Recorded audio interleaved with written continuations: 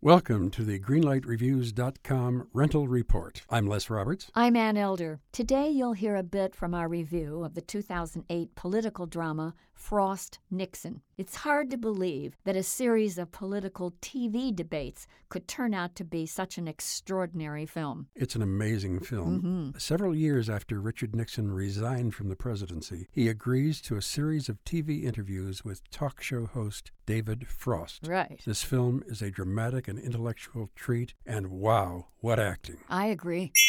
With the close-ups, you could see the angst, the fears of both of these main characters. It was terrific. Watching this film and watching the layers that Frank Langella brought before the camera, I'm much more appreciative of a lot of things about Nixon than I ever was before, despite the fact that he is very destroyed at the end of this movie. I think that, of course, the lion's share of the praise goes to Frank Langella because it's the showcase role. There's no question about that. Sure. But I do think that Michael Sheen really captured that kind of glib, arrogant, smug host that David Frost was known to be. It was riveting, extraordinary, interesting, intriguing. Frost/Nixon gets a green light from me. Maybe I should give it 2 green lights, one for Frost and one for Nixon. I'm right with you there. What a film this is. I'm joining you in giving it a green light, 2 green lights for Frost/Nixon.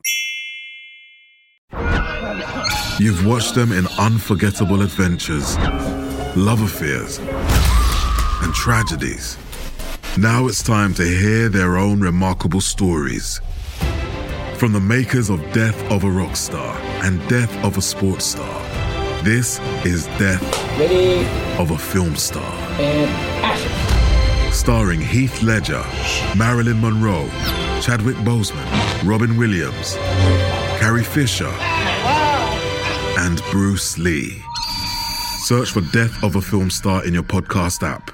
You've seen them tell stories. Now it's time to tell theirs.